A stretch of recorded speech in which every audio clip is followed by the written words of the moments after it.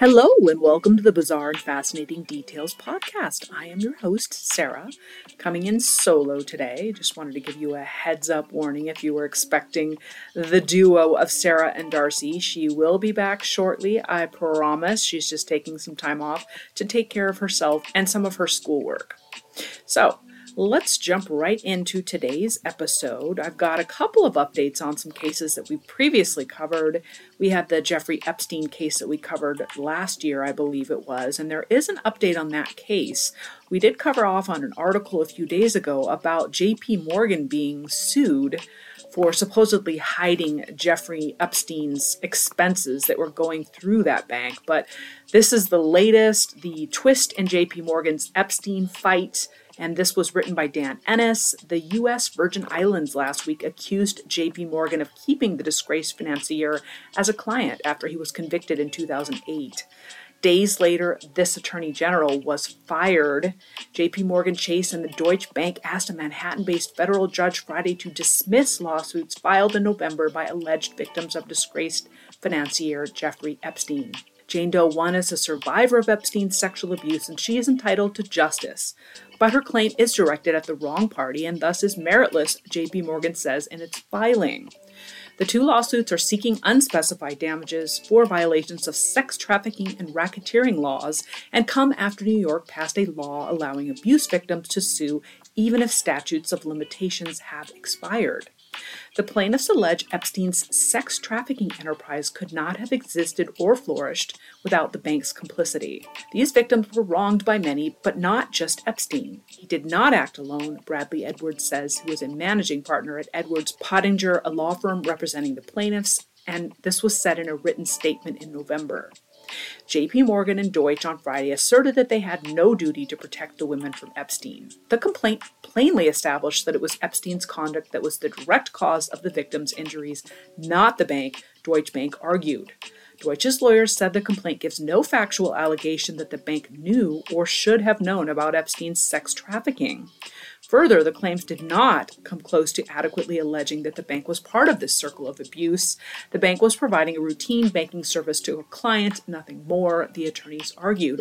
David Boies, a lawyer for the women, told Rutgers he is disappointed in the bank's continuing effort to avoid responsibility for their role in the expansion and perpetuation of Jeffrey Epstein's sex trafficking ring. That, however, was not the only Epstein-related legal action filed over the holiday. The U.S. Virgin Islands days earlier sued JP Morgan Chase, accusing the bank of providing banking services to Epstein after he was convicted of sex charges in 2008 and failing to report suspicious activities. JP Morgan knowingly, negligently, and unlawfully provided and pulled the levers through which recruiters and victims were paid and was indispensable in the operation and concealment of the Epstein trafficking enterprise, the lawsuit said. The bank should have known about Epstein's illegal activities on an island he owned in the territory and should have reported them as part of an anti-money laundering due diligence, the lawsuit added. JP Morgan facilitated and concealed wire and cash transactions that raised suspicions of or were in fact part of a criminal enterprise whose currency was the sexual servitude of dozens of women and girls in and beyond the Virgin Islands, the lawsuit said. In a twist, days after the Virgin Island lawsuit, the territory's governor, Albert Bryan, fired Denise George, the attorney general who filed the suit. Bryan had been frustrated with George for some time. People familiar with the matter told the publication and the JP Morgan lawsuit, which George reportedly filed without first informing Bryan, served as the final straw. The Virgin Islands lawsuit aims to force JP Morgan Chase to return profits from its business with Epstein and his companies and to pay unspecified damages. George claimed JP Morgan Chase's willingness to do business with Epstein unfairly enriched it at the expense of other banks. George said her office conducted an investigation into Epstein's activities and presented the findings to JP Morgan in September. A JP Morgan spokesperson declined to comment to the New York Times and Bloomberg. The Virgin Island lawsuit comes roughly a month after George and the Epstein estate agreed to settle a 2020 civil racketeering case for about $105 million. That includes $80 million in repayments to the government for tax benefits Epstein inappropriately obtained, and about half the proceedings from the $55 million sale of Epstein's Island. Epstein, who died in jail while awaiting trial on sex trafficking charges in 2019, was a client of JP Morgan from 1998 to 2013 and of Deutsche Bank from 2013 to 2018. Both banks have said they ended their relationship with Epstein after the Miami Herald published allegations about Epstein's abuse in 2018. I suspect this one will continue to unfold in the court system as well. We will keep you all posted. And then one more update was the Lori Vallow case, which we covered some time ago as well. This story was written by Hannah Syriac, and Lori Vallow gives notice of alibi and Chad Daybell seeks delay in trial. Ahead of a trial set for spring, Lori Vallow is asking to meet with Chad Daybell to discuss their options. According to the East Idaho News, Vallow gave notice of an alibi, and her attorney asked the judge to not consider capital punishment in her case because, as you know, she is eligible for the death penalty. J.J. Vallow and Tylee Ryan Vallow's children went missing in September 2019. Their bodies were later found on June 9, 2020, in the yard of Vallow's husband, Daybell. Vallow and Daybell were investigated for the children's deaths, along with the deaths of their former spouses. They were both charged with conspiracy to commit first-degree murder and grand theft by deception for the deaths of Tylee Ryan and J.J. Vallow. They were additionally charged with first-degree murder for the deaths of Tylee Ryan and J.J. Vallow. Both Vallow and Daybell faced separate charges as well. Vallow was indicted in the state of Arizona for conspiracy to commit first-degree murder related to the death of Charles Vallow and grand theft related to Social Security survivor benefits for the care of Tylee Ryan and J.J. Vallow that were appropriated after the children went missing and were found deceased. Daybell was charged with first-degree murder in the death of Tammy Daybell. East Idaho News recently reported that Vallow's attorney filed a motion for Vallow and Daybell to meet ahead of the trial. Since Daybell was arrested June 9, 2020, the couple has only spoken one time. They are asking for unrecorded conversations to discuss their options, which I doubt that's going to happen, but Lori Vallow provides documentation of an alibi in the notice of alibi filed on January 5th. Vallow's attorneys claimed that Vallow was in her apartment when her children died and that she was in Hawaii when Tammy Daybell died. The alibi said Lori Vallow was in her apartment complex in Rexburg, Idaho when J.J. Vallow and Tylee Ryan died in the apartment of Alex Cox in Rexburg, Idaho. Defendant was Melanie Gibb, David Warwick, and or Chad Daybell. Lori Vallow was in Hawaii when Tammy Daybell died at the home of Chad Daybell in Salem, Idaho. Defendant was Melanie Bordeaux and or Audrey Baratiero. The children's remains were found on Chad Daybell's property. Vallow was arrested in Hawaii February 20th, 2020 after she failed to meet the deadline to return her children to Idaho officials. Her children had been missing for 2 months at that point. Vallow's attorneys James Archibald and John Thomas have argued that she is ineligible for the death penalty. In a motion filed January 4th, reviewed by the Desert News, Archibald and Thomas argued that she was not a participant in the deaths as a conspirator or otherwise and could not have had the foreknowledge that her children, Tylee Ryan and J.J. Vallow or Tammy Daybell, would end up dead. Further, there is nothing in the record to show that Lori Daybell showed reckless disregard for human life as the Tyson Court requires for accomplice liability. She was indicted on charges of murder in the first degree and conspiracy to commit first-degree murder, both of which carry the death penalty as a possible option. In a previous motion filed January 2nd, her attorneys argue that she is not eligible for the death penalty because the death penalty should be ruled as unconstitutional in this case due to prosecution not narrowing down broad options for a jury to consider the death penalty. These motions will be heard in front of District Court Judge Stephen Boyce on January 19th. Chad Daybell's lawyers motion to delay trial. While Daybell and Vallow are scheduled to be tried jointly on April 3rd, Daybell's attorney John Pryor filed a motion to delay the trial until April 2024. In this motion filed on January 3rd, reviewed, Daybell's attorney argues that his defense team will not be prepared for the April 2023 trial. Pryor said his team needs more time to interview witnesses, collect information, and review Daybell's life history. According to the filing, this motion will be heard in front of Judge Boyce January 19th in Fremont County. It's all very interesting, and we will continue to keep you guys posted on that as well. And then we are going to jump into the main case for the day. We're going to talk about the University of Idaho student murders that recently occurred in Moscow, Idaho. This case has been pretty big in the news lately, and there have been a lot of updates, and I'm going to try to cover off on the majority of them in the podcast today. So to begin with, the city of Moscow is located in north-central Idaho along the border of Washington state. The town has a population of roughly 25,000 and is the home of the University of Idaho. This is the state's land-grant institution and its primary research college. The city contains about 65% of the county population and serves as an agricultural and commercial hub for the Palouse region. Originally settled by miners and farmers, the first permanent settlement, outside of the Native Americans that is, took place in 1871.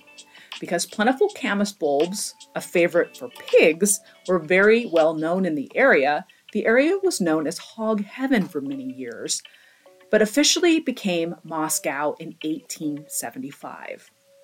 There is no known evidence or a known connection to the Russian city with the same name.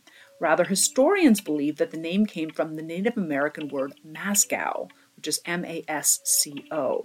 Railroads soon helped boost the population in this little town until Idaho officially became a state in July 1890. There are 6.85 square miles of land in Moscow, and it is on the Columbia River Plateau. The city itself sits on the boundary of the Palouse grasslands and wheat fields, as well as the conifer forest at the foot of the Rocky Mountains to the east. The climate is moderate in the summer and spring and can be cold in the winters due to the altitude. With an abundance of arts, culture, and outdoor recreation, the city has long been considered a hidden gem until the horrific events that came last November to this sleepy college town. This little town was then cast into the national spotlight. Fast forward to November 2022. Madison Mogen, 21, Ethan Chapin, 20, Xana Kernodle, 20, and Kaylee Goncalves, 21, live in a house with two roommates. The roommates, Dylan Mortensen and Bethany Funk, are 19 years old. The students share an off-campus 6-bedroom home at 1122 King Road near the University of Idaho. Madison, Xana, Kaylee, Ethan, and their other two roommates were normal, outgoing students. They posted on social media, did well in school, socialized appropriately, and did what thousands of students do every single day. On Sunday, November 13th, in the wee small hours of the morning, Mogen and Goncalves hit up a food truck after an uneventful night out. They arrived back home around 2 a.m. Chapin and Kernodle arrived shortly before their roommates and about an hour after the two female roommates, Dylan and Bethany, around 1 a.m. Between the hours of 3 a.m. and 4 a.m., at least one intruder came into the house on King Road with a fixed-blade knife, a K-bar, or something similar. This intruder made his way to the second and third floors of the home, where he violently stabbed Madison Mogen, Ethan Chapin, Xana Kernodle, and Kaylee Goncalves to death. Initially, friends were called to the house believing that one of the victims had just, quote, passed out. 911 was called and dispatched to the house shortly thereafter. At 2 p.m., November 13th, the university notified students to shelter in place, but then lifted that warning about an hour later. Police and authorities initially speculated that the murders were a crime of passion, and then backtracked and told news that there could be several different motives for the murders. Tuesday, November 15th, police indicated they believed the attack was targeted. The public was told that there was no further risk for crime. Students and residents did not believe this information and instead believed that this was contradictory and that they were not being given the full story. Police indicated at that time that there was no signs of forced entry into the home on King Road. They could not provide a reason why 911 was called more than 8 hours after the 4 roommates were killed. They also would not provide information about who the 911 caller was or why the 2 female roommates were unharmed. The FBI and the Idaho State Police were both called in to assist in this case. Thursday, November 17th, the autopsies were released for the 4 murdered students. All 4 students were killed in bed, stabbed in the chest and upper body. The knife was missing, but they found the sheath on the scene. The cause of death was listed as homicide by stabbing for all 4 of the victims, and they were likely ambushed while they slept. Each possessed multiple stab wounds as well as defensive wounds, which indicated that some of the victims woke up at some point during the attack. There were no signs of sexual assault. By Monday, November 21st, police announced there was no connection between the murders and a skinned dog that had been found several weeks earlier. They also announced that one of the victims had a dog inside of the home at the time of the murders, which is also very curious. A potential stalker and several nearby stabbings were all investigated and determined to be unrelated. Tuesday, November 29th, 5 cars were towed from the murder scene and investigated. November 30th, a list of cleared individuals was released by local police. As all of this continued, families of the victims expressed doubts in the ability of law enforcement to solve these senseless murders.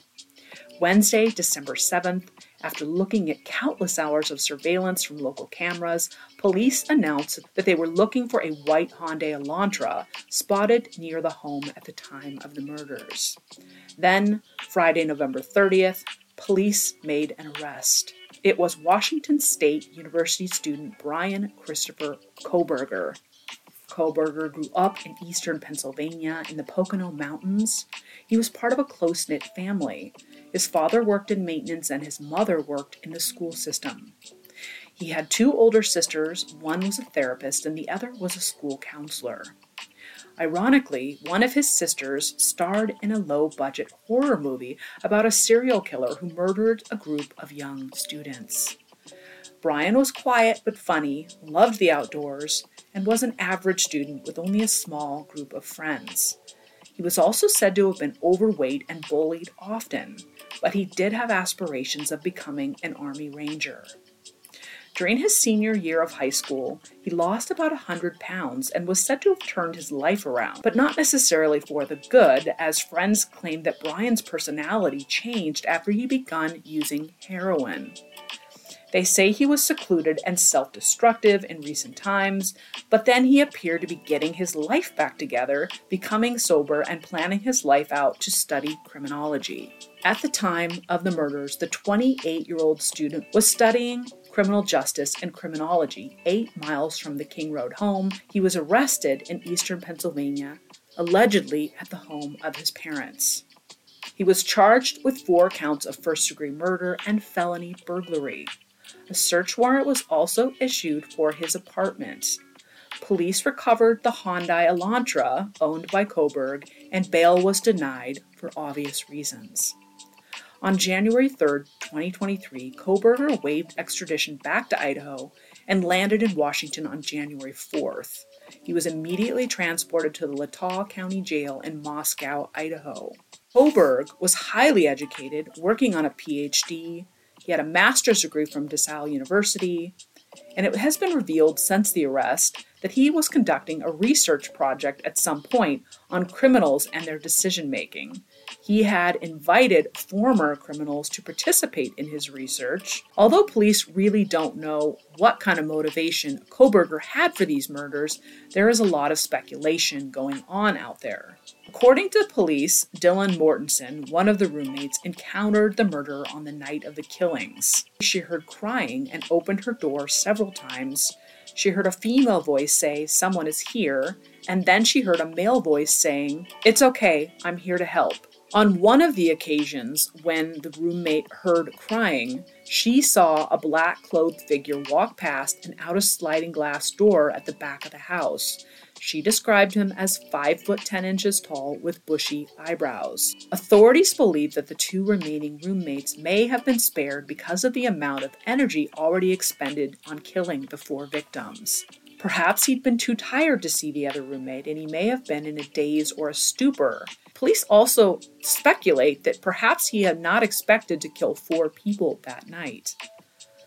The roommate also reported hearing a dog barking during the night at various times. There's been a lot of backlash on the internet about these roommates and why they didn't call the police, particularly the one that saw the alleged intruder on the night of the offense. But this was known to have been a party house in the neighborhood, and it was not unusual for various individuals that may not have been known to all of the roommates to be in the house at various times for gatherings. Police believe that Mogen's room was the first entered by the perpetrator, and that is where the knife sheath was found with Kohberger's DNA. This DNA was matched to something found in the trash outside of Kohberger's parents' house in Pennsylvania. The sheath had a K-bar USMC on the outside with a Marine Corps insignia. Kohberger is also accused of stalking the Idaho students at their rental home on at least 12 occasions. Cell phone records also tie him to the scene. Evidently, though, after the roommates heard the crying and other activity outside of their room, both of them locked their doors, which could also explain why they survived this incident. But it doesn't explain why neither one of them called the police until at least noon the next day. Theories currently include some sort of an incel type situation. Evidently, some believe that this is a case of femicide, which is the intentional murder of women just because they are women. Authorities believe that Kohberger was familiar with the house and had surveyed it previously, possibly even being on the inside of the home.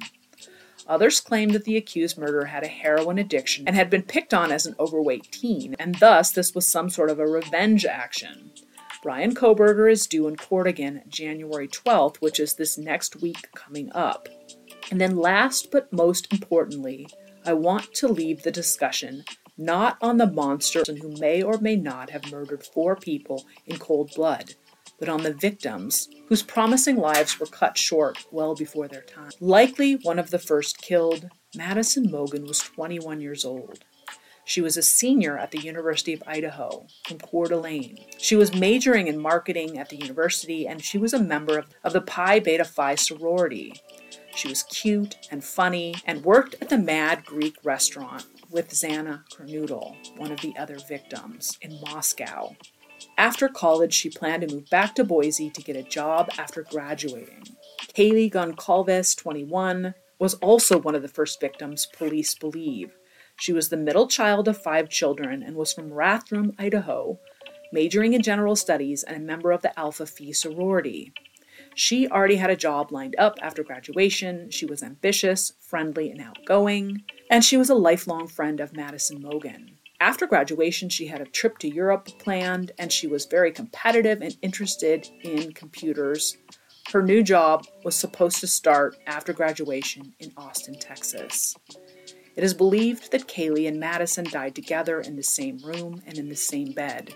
Together, even in the end, they are thought to have possibly comforted each other in death. The third victim, Xana Kernodle, was 20.